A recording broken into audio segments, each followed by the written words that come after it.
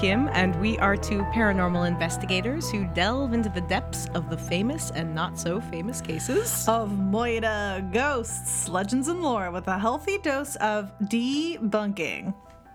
Debunking indeed. How has your week been, Gabby? Oh, my week has been chaos. How has your week been, Kim? A little chaotic. That's true.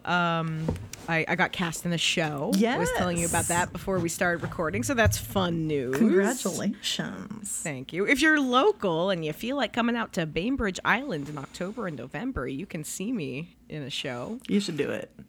Yeah, it should be a good time. But yeah, otherwise we're going into our kind of final weeks of theater camps, and so it's a little bit hectic. Love that for you. Love that. Editing for my horror films, and so that's also a little hectic. And then prepping for this episode, too. Prepping for this episode, because I got off the hook for an extra week because you had that fantabulous double episode. Ooh, the double. The double, but now it's my turn. She's back. And I really told you nothing about this, which is kind of fun. I love when you do that, because then we can see my facial expressions.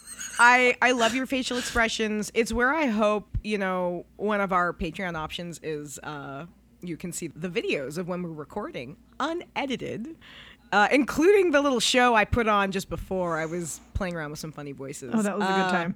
It was a good time. But you get to actually see Gabby's faces that she makes if you are a certain level of our patrons on Patreon. Yep. So there you go. Really turn into a full beaker. You know what I mean? It is true. It is a great beaker impression. This was kind of an interesting one. I came across this when I was looking up a couple ideas for cases. I have my whole little notebook full of things, but nothing was inspiring me. So I looked up some new things, and I love an old case. Yes. I do. I love an old, weird, not fully explained case. You mean an unsolved case? An unsolved case, yes. But one, okay, this is such a bizarre one. I came across it while reading an article about, weird, unexplained cases. On May 12th, of 1947, a young couple from Mimico, Ontario, Canada, eloped. Ooh. Happy day. Happy day. However, only 8 days later, the cabin they would be honeymooning in would burn to the ground, and the young woman would be found dead. Uh-oh. Today, we're going to be talking about Christina Kettlewell, the 8-day bride. The 8-day bride, that's a short marriage. It is a very short marriage. Real quick. I do want to put out a warning. We're going to be talking about someone's death by possible suicide. Oh. And so just giving a heads up to anyone where they may not want to listen to that content, that this might not be the best episode for you. Christina Moken and John Ray Kettlewell. Great names. Great names. Great names. John went by Jack to his friends. I'll be referring to him as Jack through most of this episode. They've been together for about 3 years. Jack was a 26-year-old war veteran stationed in the Dental Corps, and Christina was 21 or 22. Her age is often listed as 22, but if you're going by the birthday I found listed, she would have been a few months shy of 22 when she died. Okay. She worked at a bank. She was described as a capable employee and a very nice girl whom everyone liked, often the life of the party. Capable and life of the party. Look at that. Right? It's a good combo. Well, young, man. 21, 22. What it is to have energy. That's just young. It's young. She was a young woman. Now, Christina's family did not really approve of them being together. There was a lot of questions about another man around Christina, a friend of Jack's since childhood, 28-year-old Ronald Barrie. He always seemed to be hanging out with them, giving her extra attention. She seemed fine with it. Ronald came to Canada from northern Italy with hopes of getting into construction and insurance, that's a combination. Sure is. But He's usually listed as being a professional ballroom dancer. Oh, wow. What a reputation. It's a man of layers. Like an onion. He's like Shrek. He's like Shrek. Now, beyond the whole Ronald situation, Christina's family didn't really like that Jack was not Catholic. Christina's father was an immigrant from Poland, so for him, this was like a thing. It's kind of a big deal. It was a big deal. I did read an account that Jack tried to win them over and even converted to Catholicism, but they were still really concerned, again, mostly about Ronald. They didn't really love Ronnie. That seemed to be the bulk of their objections. They came around to Jack, but they didn't like how much time the three of them spent together. And what I found really interesting is that Christina and Jack, they were together before he went overseas to serve. They broke up and she started seeing another man. And Ronald would sometimes take Christina out just as a like, oh, you know, my best friend's girl. I'm gonna take her out and just kind of make sure she's being social while her man is overseas, even if they've broken up. So Christina, after going out with Ronald one time, broke up with this other guy because of something Ronald said to her, which she wouldn't reveal, but she was really upset by whatever he said. So that's already kind of weird. A little bizarre. A little weird. It's a little bizarre. Now, at the end of April of 1947, Christina didn't come home to her family's home one day, so her family is understandably concerned. Barrie would call Ronald Barrie, Ronnie, to inform the family Christina was okay, and her sister would later say, quote, "He called and said, 'I guess you're worried about this,' and then he said she and Jack were married. Then he said that they had just got the license and were going to get married up north. He asked to meet him with Chris's suitcase. Mother and Dad were very upset." Understandable. Understandable. Like, your daughter is just suddenly like, oh, hey, man, I'm going to go elope. And I know you don't really like the guy, but it's going to happen, so deal with it. They eloped on May 12th. From most of the accounts I read, her sister was present, but commented that leading up to the wedding and even during the wedding itself, Christina seemed drugged. Uh-oh. I want you to press save on that. Okay. It was noted in later articles that Ronnie may have purchased Christina's dress as well, which is kind of weird. That's kind of sketch. It's kind of sketch. It's just odd more than anything else. Like, I'm not even at this point, I'm not at sketched out. I'm just like, but why? But why? But why? So the first couple days, they stayed in an apartment in Ontario, and then they went to Barrie's cabin. He had this little home in Severn Falls, Ontario, on May 17th. Now, the only way to get there was by boat. Now, Gabby, you've honeymooned relatively recently. Did you bring a buddy along with you on your honeymoon? Sure did not. Yeah, because that's weird to bring somebody with you. To bring a person with you, I might have brought my dog had I had a dog, but sure, different times back then. Different times. So Jack and Christina, they phoned a friend. Oh no, Ronnie. Yeah, oh. Ronnie came with them. Nothing like a third wheel on your honeymoon. That sounds hella romantic. So Christina's sister Helen would later say, when Jack and Christina got married, we thought it was very strange that Barrie went along on the honeymoon. Yeah, because it is. That's what made us wonder if Ronnie was also in love with Chris. Now, according to reports, Christina began acting kind of weird on the honeymoon. She was emotional, she was confused, she was crying a lot. Some articles I read even said she told Ronald she was having second thoughts about their marriage and that she was obsessing over whether or not Jack actually loved her. Ruh-roh. On May 20th, Ronald went out to sunbathe. When he got back, the cabin was on fire. Jack was inside and dazed with a head wound. There was no sign of Christina. They left to get Jack help. During this time, the cabin fully burned down. Jack would be treated for burns and a head wound. He also seemed to have drugs in his system. He said he couldn't remember anything after 11 a.m. One of the doctors who treated him would later testify. He was brought in a wheelchair, shivering from a small cut on his head. His temperature was about normal. His blood pressure was low. His pupils were dilated. They acted a little sluggish in the light. He was kept there for 2 days. So obviously something had happened. It wasn't like he wasn't faking this. Sure. Now, it would be a couple hours before Christina would be found dead, about 150 feet away from the cabin. She was face down in a 9-inch pool of water, clad in floral pajamas, having apparently drowned. She had no burn marks on her body, no signs of violence or defensive wounds, save for 2 small scratches on her left forehead and 2 small scratches on her right toe. She was barefoot, but had no other marks on the bottom of her feet. That's sketchy. That's sketchy. If someone walked barefoot through a rocky and unstable path through brush about 150 feet from the cabin, their feet would be pretty messed up. Yeah. One would think they'd at least have a couple scratches. Yeah. Or a little bit dirtier. Dude, I walk around in sandals and my heels look wild. Like, right? If you're barefoot, you're definitely going to have residue. She had traces of codeine in her stomach. Uh-oh. Remember her sister's comments about seeming drugged? Yes, I during sure the marriage? Mm-hmm. There was evidence Evidence.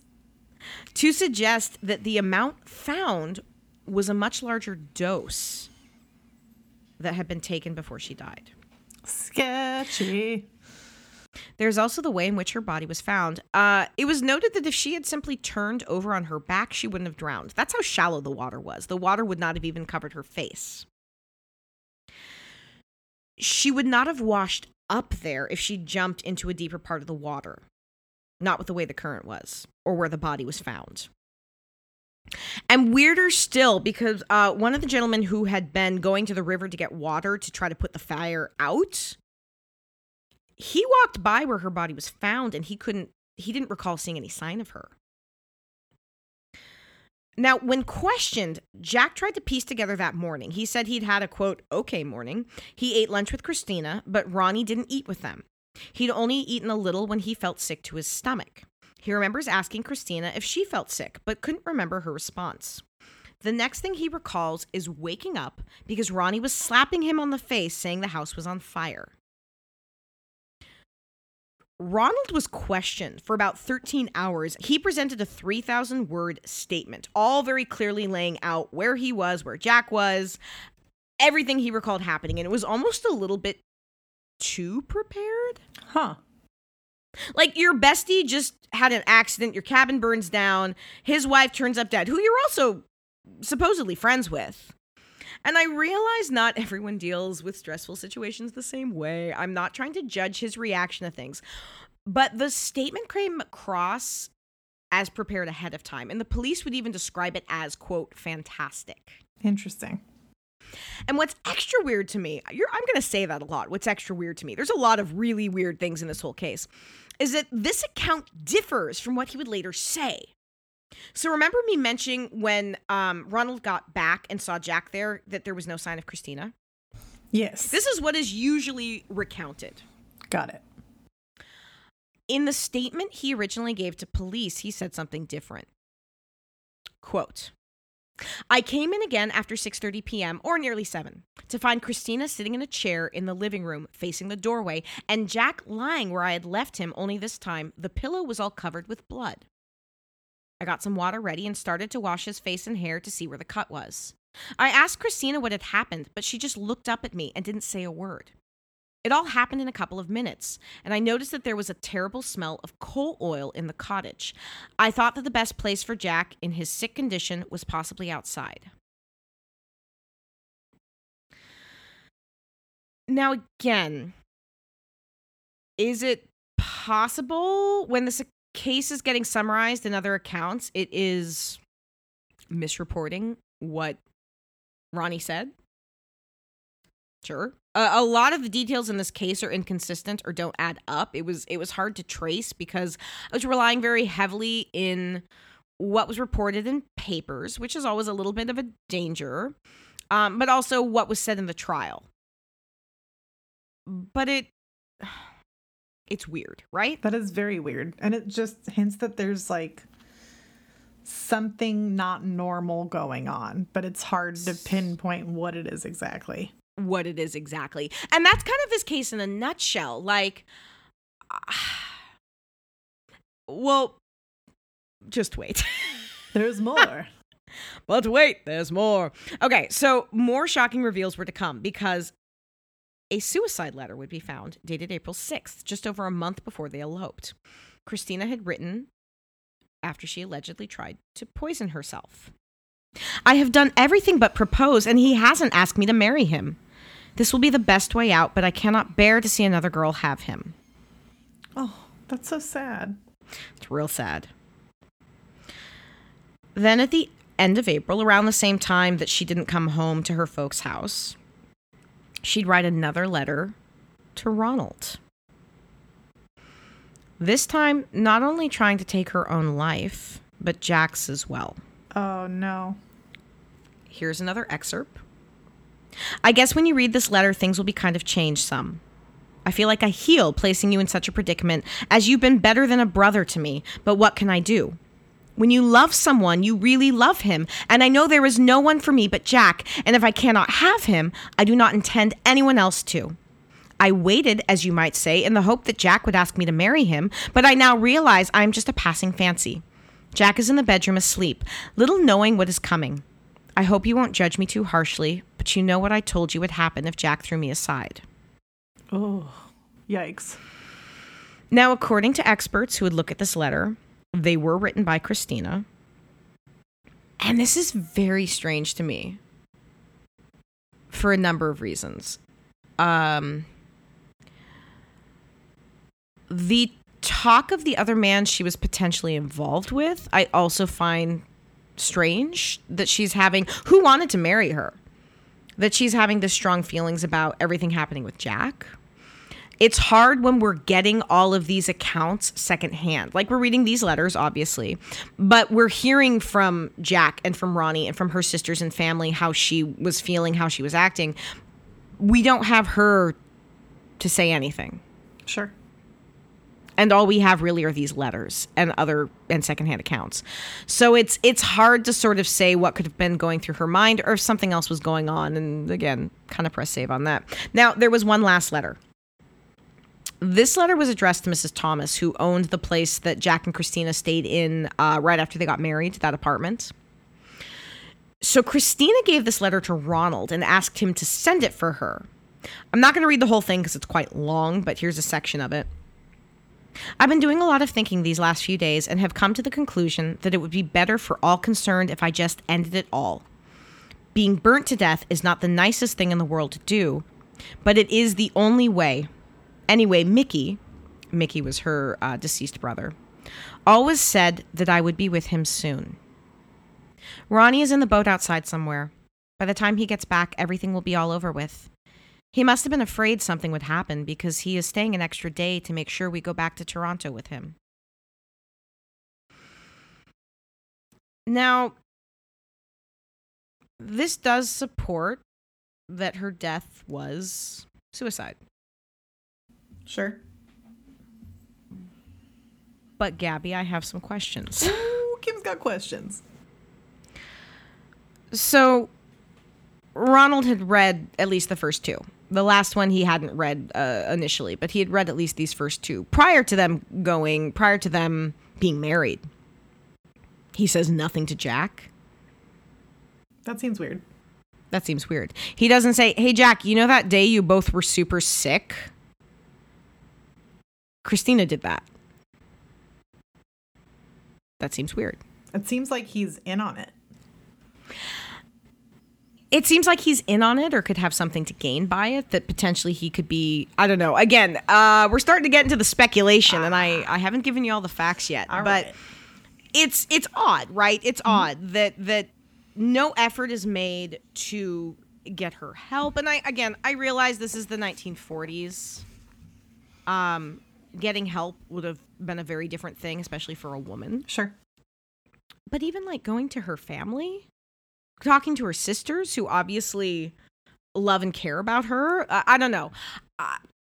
I'm guilty sometimes of viewing things from a 2023 lens. I'm just shocked that he didn't do anything. At least warn Jack. Like, hey, man, Christina's not in a good way. Let's try to help her. He keeps him in the dark.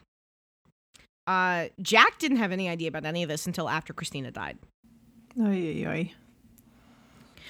I also find it really interesting that Ronald not only kept the first 2 letters, he actually saved them from the cabin. So while the cabin was burning down, he made sure to save the letters? Mm-hmm. Like, including this 3rd one, that he made a point of, like, taking these letters. That seems like a motive of some sort. It's odd. It's weird. And if this is how I saw it reported, that he took the letters from the cabin, if this is incorrect and he had the letters, like, at home, then apologies. But the way I saw it reported everywhere was that he took these letters. Yeah, that's weird. Now, I'm not the only one who has some questions. Ooh. An inquest into her death began on June 19th of 1947. And if things were weird before... Uh-oh. Now, most of the attention seemed to be centering on Ronnie and his presence and all this. A man named C.P. Hope was appointed as the Special Crown Counsel. Ooh. He called Barrie... Ronald Barrie. I keep saying either Ronald or Barrie, so apologies if that gets confusing. Yeah. A liar of the most blatant kind whose sinister figure permeates the whole of this tragedy, but whose purpose and design are shrouded in mystery. What a quote. That's a really good quote. Man, this guy had a way with words. He had some real rockin' quotes throughout this. Helen, Christina's sister, would testify to the fact that Christina had, quote, expressed fear of both Ronald and Jack, which I found really interesting in light of this next part. Remember what you said about him having some motives? Yes. It would come to light that Barrie had 2 separate life insurance policies for Jack and Christina. Gabby, do you have any life insurance policies for your friends? I do not. I don't even have one for myself. It's fine. It's a bigger deal when you have, like, kids or, you know, family you need support. Sure. But each of these life insurance policies was for $5,000, which is almost $70,000 today. And they each had a clause that he would get double the payout if they died in an accident. I feel like this is familiar. This is a familiar feeling of that paging Bell Gunnis. Paging Bell Gunnis. Bell Gunnis, please come to the front desk. We have some questions. Spilled milk on aisle 5? Spilled milk on aisle 5. He had another $5,000 insurance policy on his little house that they were staying in for their honeymoon. Can you say it with me now? Don't be suspicious. Don't be suspicious. Don't be suspicious. Don't be suspicious. Yeah. Now, it would also come out that Christina gave Barrie a promissory note, somewhere between $13,000 and $15,000 Canadian dollars. I saw both listed. Her husband had no knowledge of any of this. She gave him this note saying, you know, she would pay him back in return for a loan. Now, initially I had trouble tracing it, but I found some newspaper articles referencing blackmailers because she'd been attacked in Toronto. Press save on that. We're going to talk more about that in a little bit. Pressing save. According to this paper, they had threatened to tell her father that she'd been raped by them. What? Yeah, again, press save. We're gonna circle back. But that promissory note, that'd be somewhere in the ballpark of $200,000 by today's standards. Again, a substantial amount of money. Christina's engagement ring, which had been borrowed, was said to be worth around $1,000 to $1,300, was never recovered. Jack also had his will changed to give all of his money for serving, you know, his military pension to Jack. You might be asking yourself, why do this? And that is an excellent question. A question police also had for Jack. Oh, and Kim. And Kim. But at least the police were on it. They're like, friends, this seems strange. Now, Jack gave a statement where he admitted to the inquest that he had had a long-term affair with none other than his good buddy Ronald. An article that ran in the Star would say, quote, when Kettlewell, after vigorous questioning, agreed with Mr. Hope's repeated suggestion that he and Barrie were male lovers, the fantastic triangle of twister and thwarted emotions took shape. Oh, this is so much more fun now. I miss when newspapers talked like that. Also, like a queer angle. Love that. Yeah, so Jack described to the police the sexual acts he and Ronnie engaged in from 1940 until he joined the Dental Corps in 1943. He didn't meet Christina until 1942. During Hope's questioning of Jack, Hope would say, I don't want to embarrass this man, but it may be that this relationship has something to do with the girl's death. Oh. Okay. Alluding, I mean, there's a couple ways you could take that. You could take it that they conspired. You could also take it that she found out they were lovers, and that's what drove her to do what she did. Sure. Now, when it came out that Ronald, not Jack, had gotten the rings and things needed for the wedding, and that the reason he came along on the honeymoon was to help with the luggage. Is that in air quotes? I guess that's what the kids are calling it these days. Hey, man, you want to help with the luggage? That luggage is really big and heavy. That trunk. That badonkadonk. Let me put the luggage junk in that trunk. Junk in the trunk. Oh my God, what's wrong with us? Oh, so many things. We'll make a list. But after this, Hope actually said, after finding this out, you are most unusual men. Hope is very funny. quotable. Yeah, that's pretty funny. Also, just like, I mean, I'm sorry, bro. It's weird your bestie came on your honeymoon to help with luggage. That's not a real thing. You had to know people were going to think that way. Even in 1947, people are going to be like, no, that's strange. That's true. Evidence would come out that showed numerous trips taken by the two alone up north. Now, again, I want to say, like, two dudes going on a trip together, that does not translate to they were automatically male lovers. No, not at all. But with everything else, including Ronald coming with them on their honeymoon, it's kind of sketchy. It raises some questions. It sure does. And eyebrows. Now, it is important to note, Jack would later retract his side of the statement, saying, quote, that is what the police were trying to make, and alluding to being coerced into a false statement. And then Ronald was like, yeah, man, we didn't have a sexual relationship after 1939, so suck it. He didn't say the suck it part. I was like, he did? He said that? Oh, yes. Fun. Suck it like you did. But again, even there, they're contradicting each other. That's true. There would be more revelations during Helen's testimony. She said that Christina had told her she'd been drugged on 2 separate occasions. She'd been drinking something at breakfast and then was knocked out. And remember her sister saying, like, oh, seemed like she was drugged on her wedding day. Yep. Seemed like she was drugged. Yeah.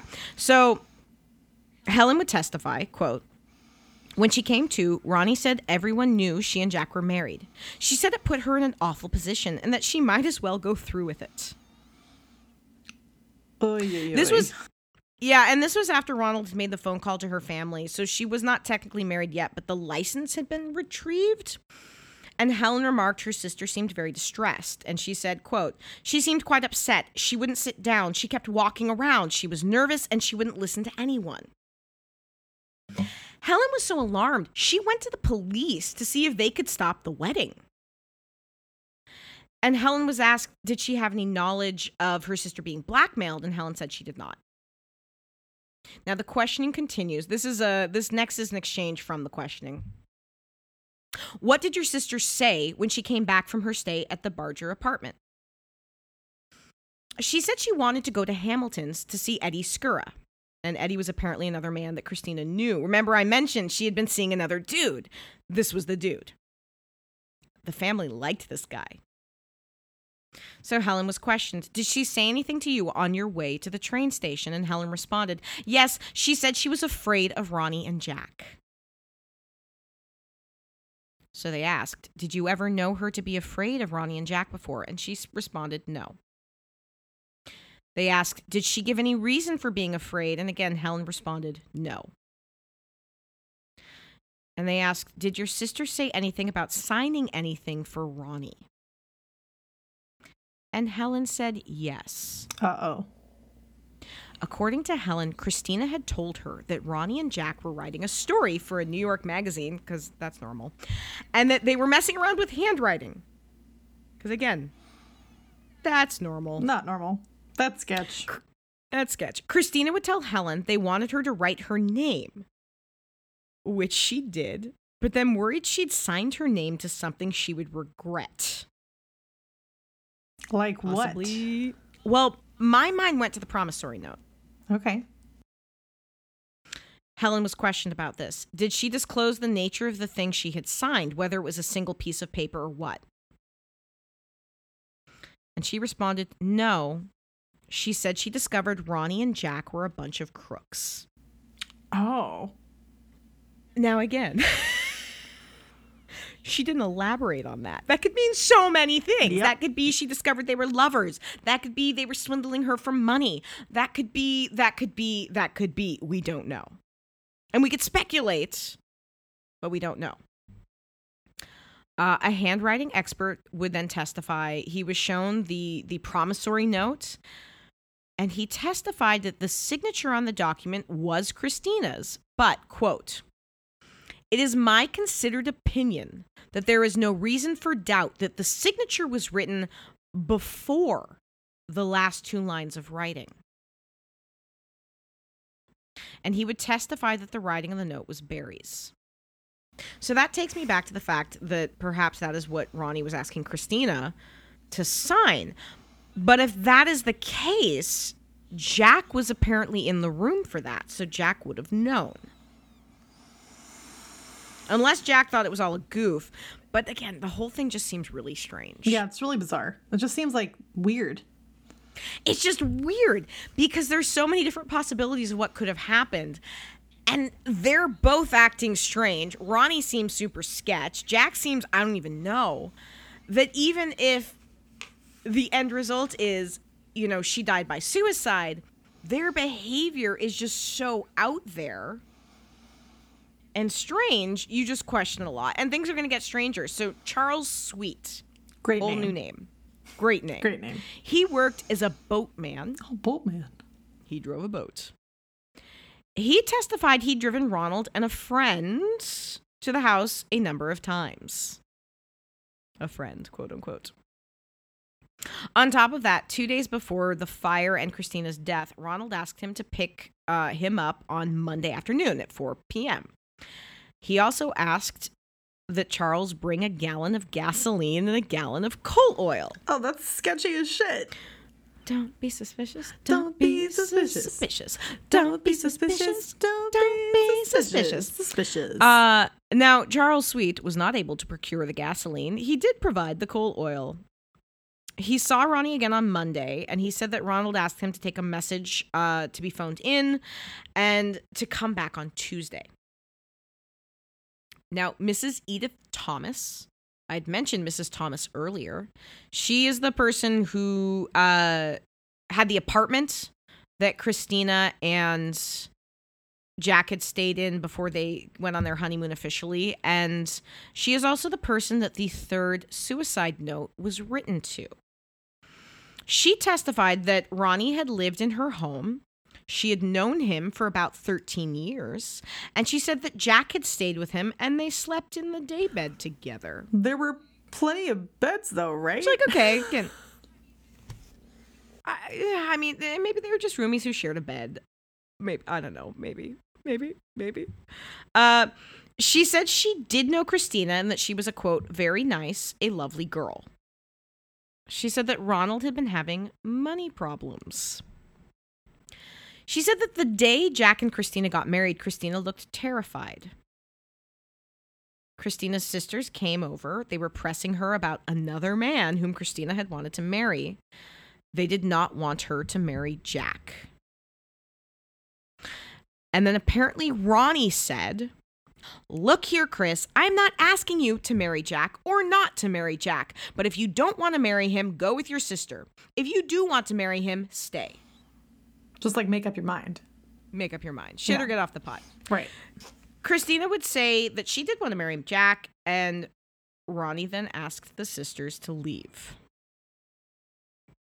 But again, why is Ronnie the one doing the pressuring?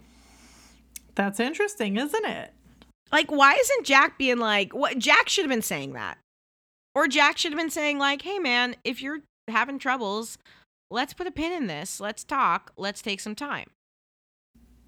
Ronnie is very involved. Yeah, he is. And why is he so invested in Jack and Christina getting married? Maybe to normalize any suspicion on them having a relationship.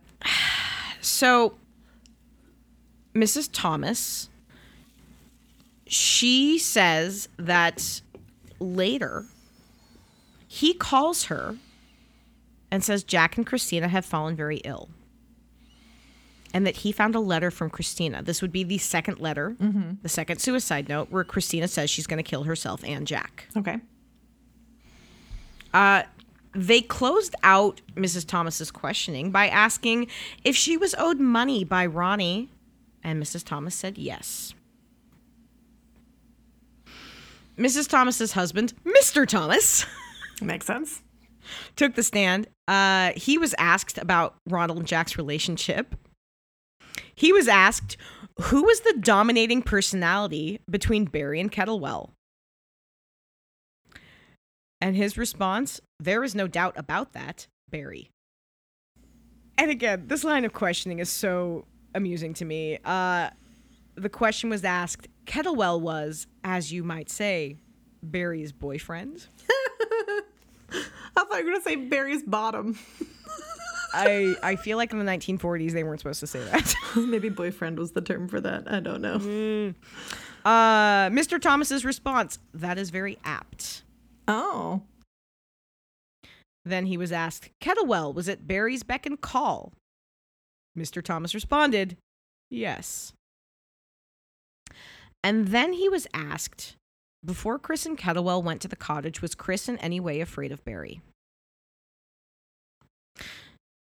Mr. Thomas responded, I asked her if she was happy about the whole thing. She said she was afraid that if the three of them went up there together, something might happen. I told her she did not have to go. If it all didn't go well, we could go up and get her and bring her home. He then said Christina revealed, Ronnie has all Jack's money, and he owes me $200. That's not good. That's not good. She also made it clear she did not want Ronnie coming along.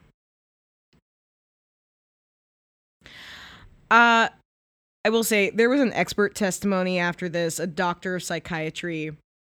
His whole testimony was kind of insulting. I don't really feel compelled to include it because his views were so off base that I can't take anything he said seriously. For example, if you're curious, quote, homosexuals are those who have not reached sexual maturity. Lol. It is a sexual adjustment through which we all pass. In some people, the homosexual tendencies continue for a long time. Eventually, we reach the period of sexual adjustment. Is this, but I'm a cheerleader? I appreciate that reference. Yeah. That's what it sounds like, truly. It does. And honestly, as soon as I started reading that, I was like, nothing you say is something I can take seriously as a psychiatrist. I can't. No. And nothing you say is worth repeating. So I'm going to skip over that testimony. That's a fair assessment. Now, a friend of Christina's, Louise Rodman, testified. And she does lend some credit to the idea Naught was all right with Christina. So you remember me mentioning the blackmail. Yeah. That Christina said she had to borrow money from Ronnie because she was being blackmailed.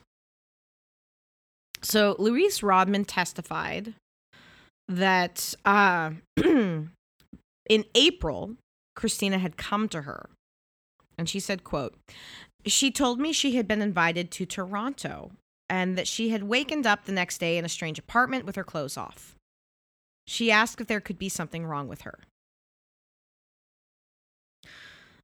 So Louise Rodman was asked if there could be something mentally wrong with Christina. And her response was basically, it was kind of hard to describe. She had encouraged Christina to go to a doctor after Christina reported this. And Christina revealed a bruise on her stomach from where she'd been attacked. But after a trip to the doctor, nothing could be verified. What?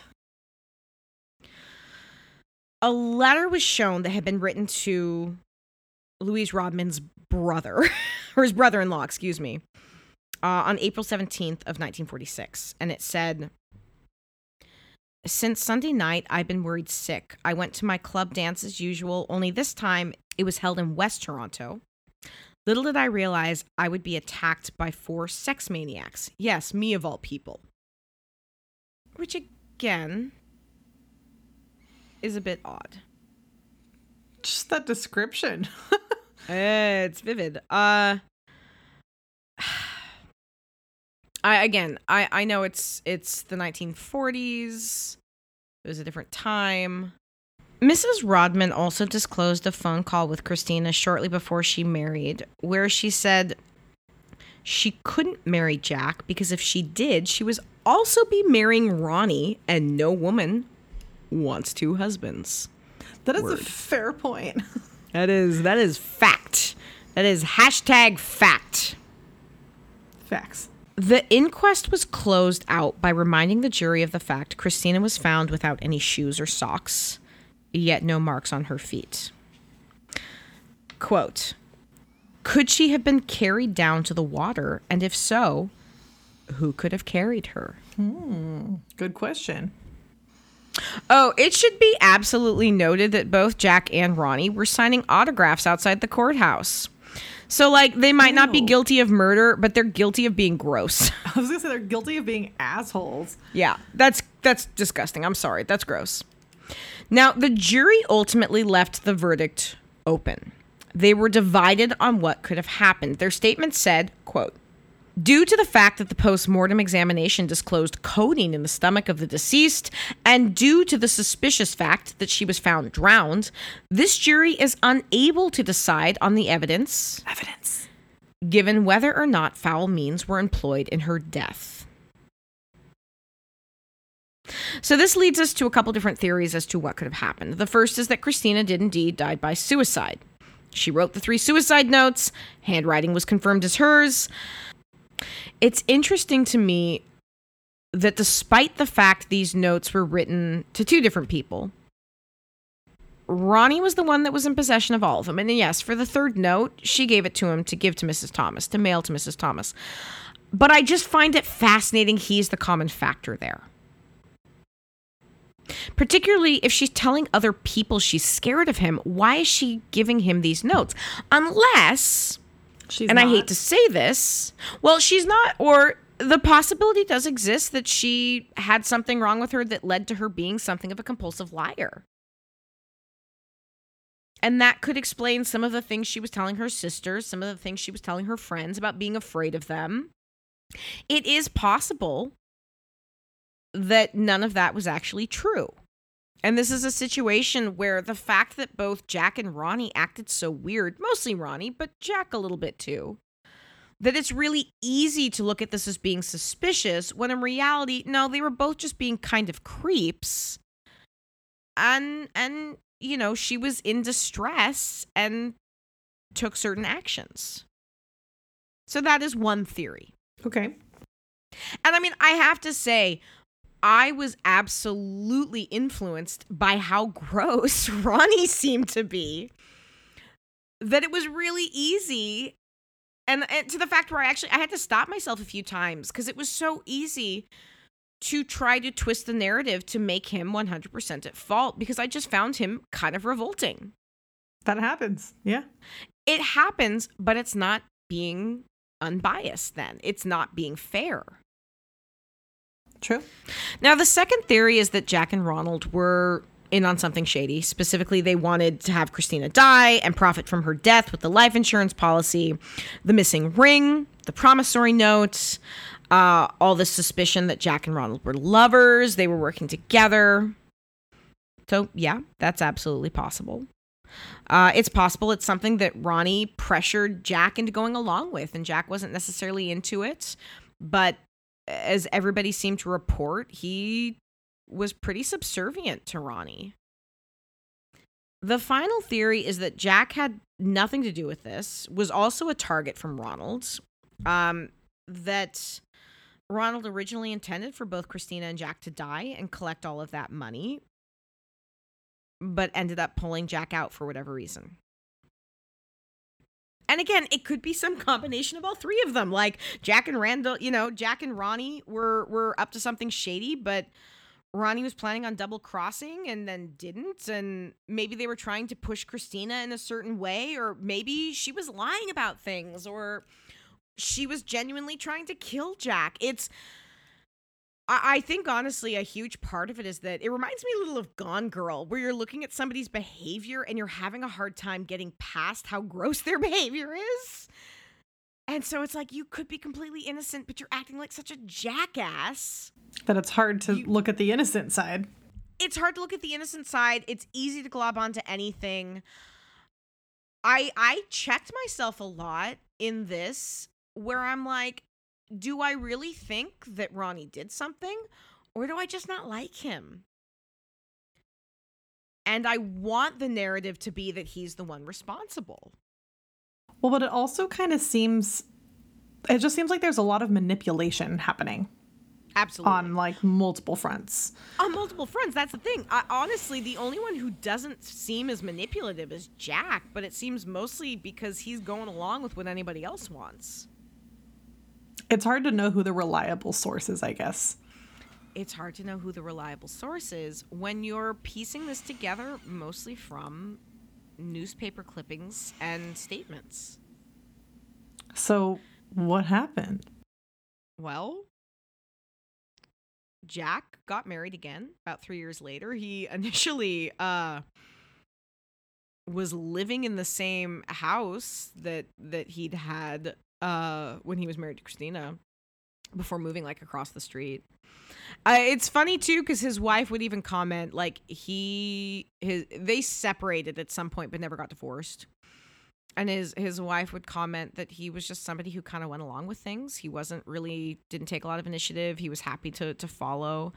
What I thought was bonkers is that his kids, his son specifically, spoke in some articles about how no one in his family talked about this. No one in his family knew about it. Oh, really? It was something that happened pretty late in his life because his son Richard, married somebody who she had found reference to it in an article somewhere and was like, "Is this your dad?" Oh my God, are you serious? And Richard was like, "I think it is." But his dad was old enough then they didn't want to bring it up with him because he died in the early 2000s. So his son then, in more recent years, has talked a little bit about it because he's really curious, trying to find out what happened. And the daughter-in-law actually said in one of the articles I read, "I called it our JFK, the unsolved mystery. What really happened?" Huh. But even Richard reiterated that his dad was easygoing, hated conflict, which could have explained how he ended up marrying Christina, even if he had reservations about it. I was wrong. His dad died in 1998, not the early 2000s. Tomato, tomato.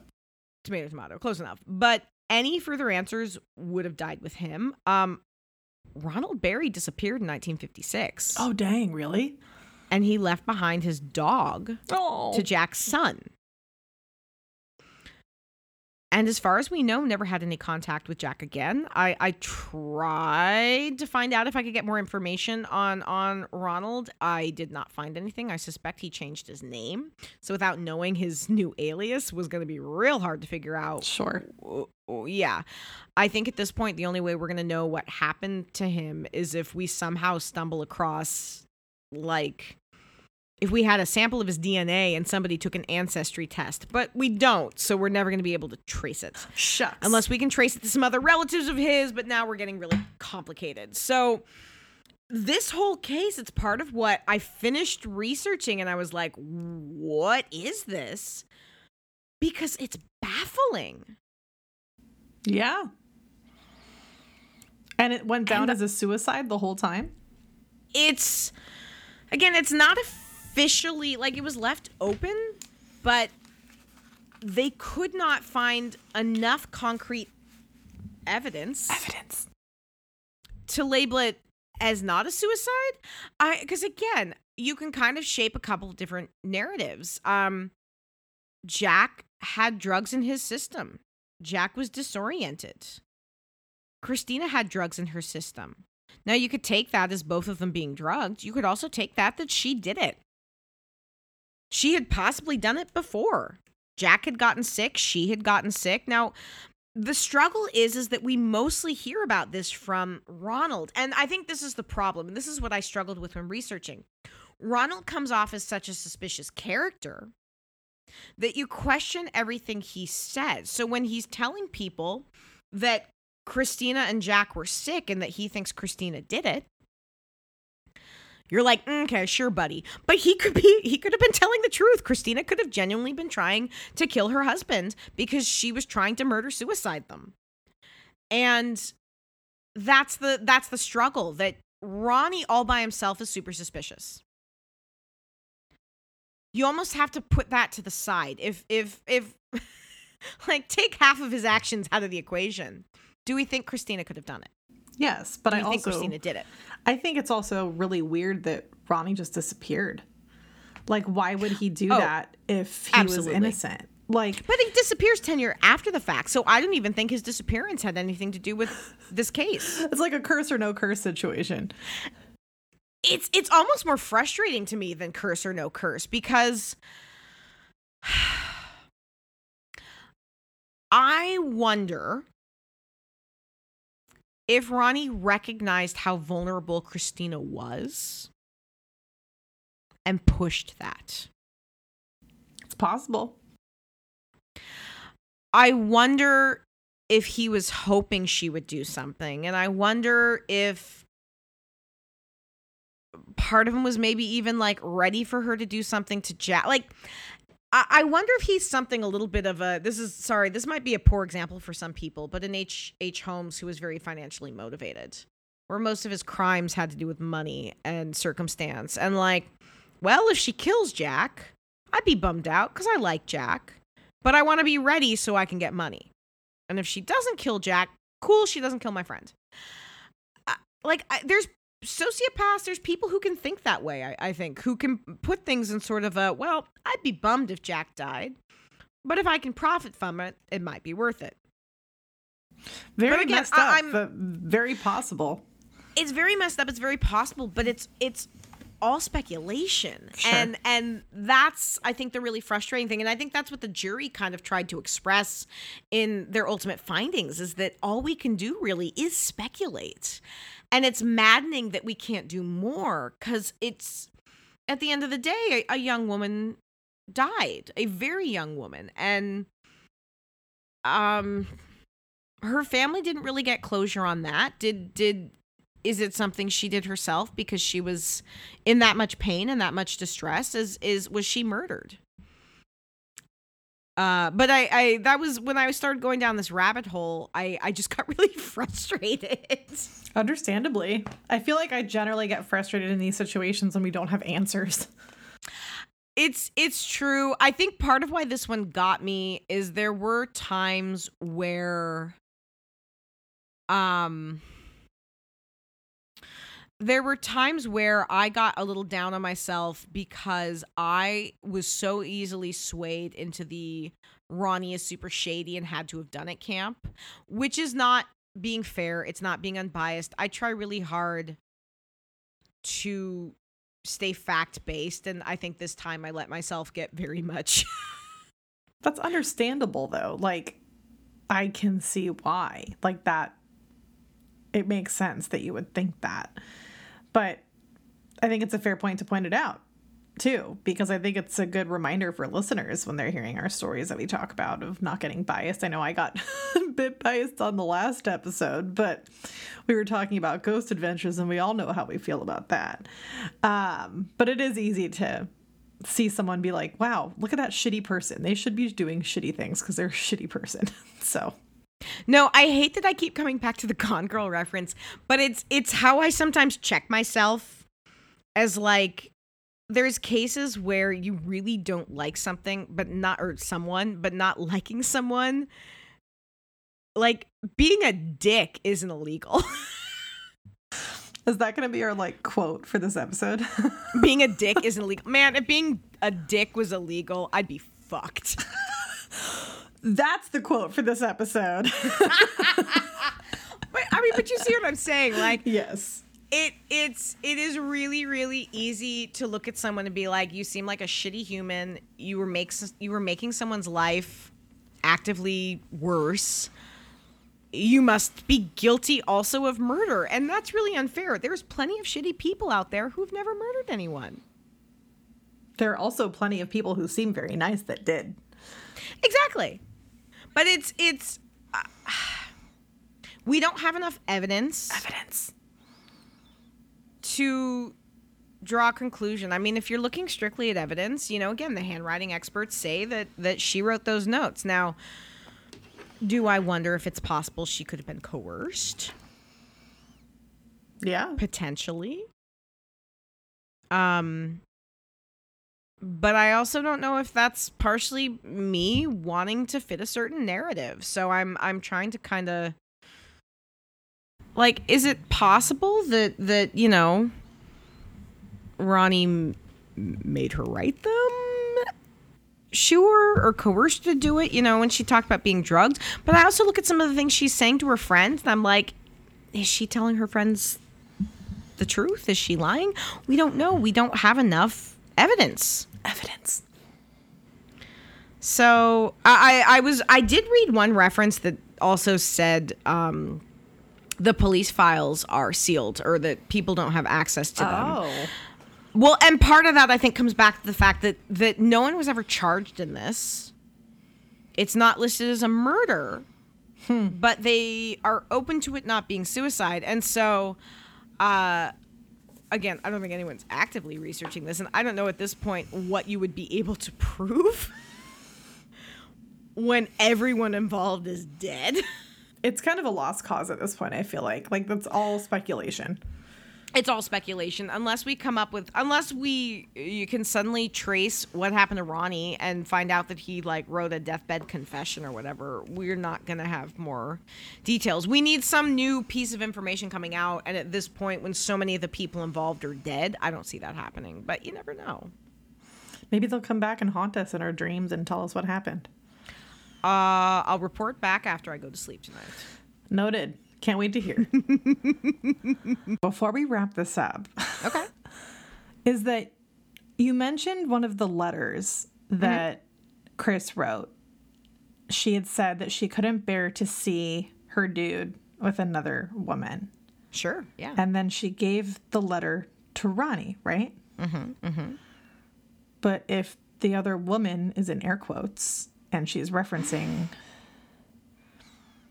Oh, shit. Maybe she's referencing Ronnie and, like, giving it to him to be like, this is your fault. You're causing this to happen. That hadn't even occurred to me as to why she could be giving them to him as a, like, you are destroying me because I know you two are involved and it's hurting me. Oh. He's the other woman. He's the other woman. I had not even thought to look at it in that perspective. And, like, if you're leaving any kind of written record, like, she can't say in the letter because you two are involved, because if she does succeed and this is what is shown to her family, she doesn't want to embarrass him. She doesn't want to embarrass anyone or bring... I hadn't even thought about that angle, but that's fascinating. Just a thought. To not be so literal. That's really interesting. My brain hadn't even gone there as to an explanation as why she's continuing to give these things to Ronnie. It's not just because potentially she trusts him or thinks of him as a confidant, but Or a because she's brother. like, And yeah, that's but why like, she's saying, I think of you as a brother. How could you do something like this to me, maybe? yeah, and like, bro, read between the lines. Dudes are so dense. No dude reads between any lines. No, but that's really, really interesting because I had not thought of that angle at all. And that's a really interesting thing to look at in terms of motive. Of Sure is. why he was the person and why he's like, and that's where I wonder about the conversation she had with her sister where she broke up with this other dude but was upset and crying because she said Ronnie said something to her. I wish I knew more details of that conversation. Same. Anywho, I just thought that was a thing to No, note. I'm glad you brought that point up. That's really interesting. Well, thank you for that. Yeah. And this brings us to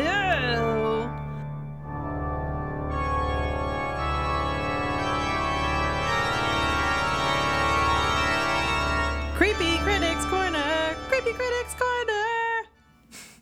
Kim, what have you been watching for the continuous 100 Days of Horror? 100 Days of Horror and then some.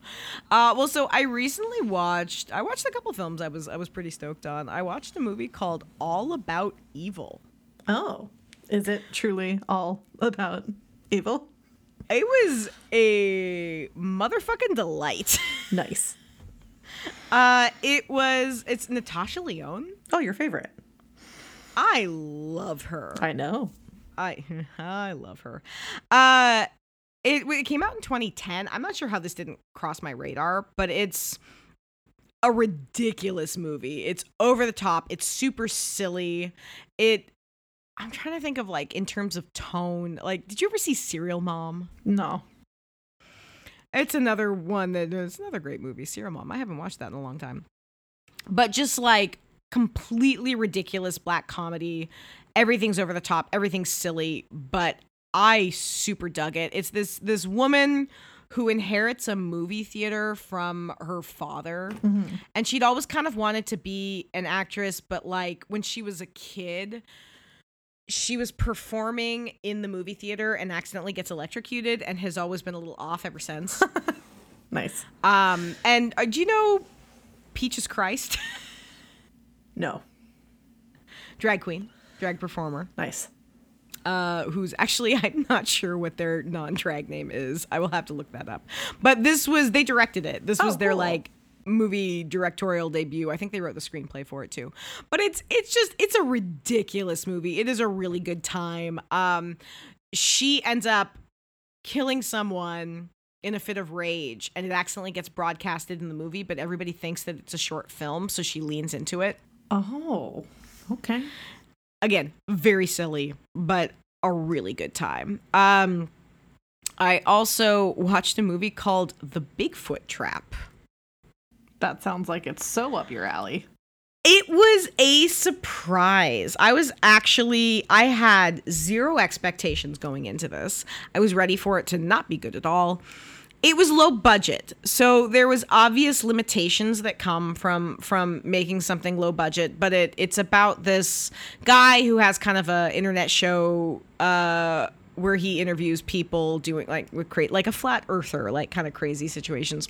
And he hears about this dude who is convinced that Bigfoot's real and that he's seen him and he's building a Bigfoot trap. So he goes out to interview this guy and shenanigans ensue. There were some times where the low budget, obviously they were very much restricted by some of their special effects and whatever. But honestly, it was a solid film. It was fun. The performances were good. The writing was pretty solid. I enjoyed myself. So If you want kind of a fun Bigfoot movie, low stakes, not nothing that's gonna change your view on the universe, but was a good time, then check out Bigfoot Trap. That sounds there you go. Great. I would watch enjoyed. that. Yeah. What you been watching? My mom has been in town for the last 2 years. No, like 12 days. And so my watching has been limited based on her preferences. She did watch some 90 Day Fiancé with me and was like, what is this shit? This is terrible. Turn it off. So I will not reference that. I watched 2 full seasons of that Sex and the City show. It's like the new one. Oh, the new one? The new one. Well, the season, don't ask me why I know this. The season finale is airing on Thursday, which by the time this airs will have been last week or whatever. Yes. So she's very excited for that now because we finished up until that point today. Oh man, I hate watch that show so hard. I watched it. It's funny because Sex and the City for me, this is kind of like fucked up, I guess, but it's like a nostalgic show for me to watch with my mom. Oh, sure. Like I used to watch that as a young teen with my mom and my bubby. Like the three of us used to watch that show together. Aww. With all of the gratuitous sex scenes, and you wonder why it turned out the way I did, I guess. But thank you, Maj, for that. But so I've been watching a stupid amount of that, and then also started the show 1923. It's on Paramount Plus, and I guess it's the precursor to Yellowstone, which I've never seen Yellowstone, but oh yeah, my folks are really into that. I thought my mom would like it because it's got Harrison Ford, and she loves Harrison Ford, and it's got Helen Mirren and Harrison Ford. I love Helen Mirren. And so I do too. And so I was like, well, there's probably a lot of violence. Yes, 100%. Sure. Lots of violence. Sure. But also just like really good storytelling in it. Okay. And the like actual scenes and the sets are really cool. It takes place in Montana in 1923 because that's the title of the show. What? But we've watched like 8 episodes in a day. Like it's wow. Clearly, we're not doing a ton of other things when watching shows, but it's pretty good. And then for the sake of things we normally watch, I've been watching the new season of What We Do in the Shadows, which initially was kind of like a little disappointed. And then it got its momentum.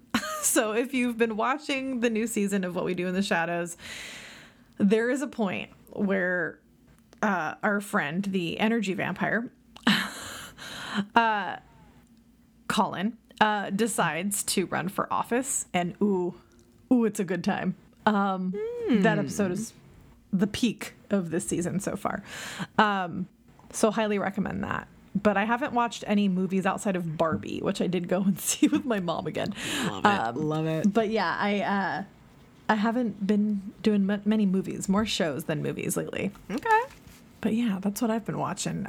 But I feel like 1923 is like a good show to watch with your family. I know it's like weird, but like, I don't know. I think it's pretty good. It's got a cute little love story in it too, which is... It's a very parent-friendly show. Yeah. From what I know of it, yeah. The whole time my mom's like, Steve would love this. So I guess she might be rewatching it with him when she goes home. But yeah, so that's what I've been watching. So nice. Thanks for listening, guys. If you like what you hear, let us know. Head on over to Apple Podcasts or Spotify and let us know, if you like it. If you don't, just keep that to yourself. And then just like shoot us a message on Instagram and say hi.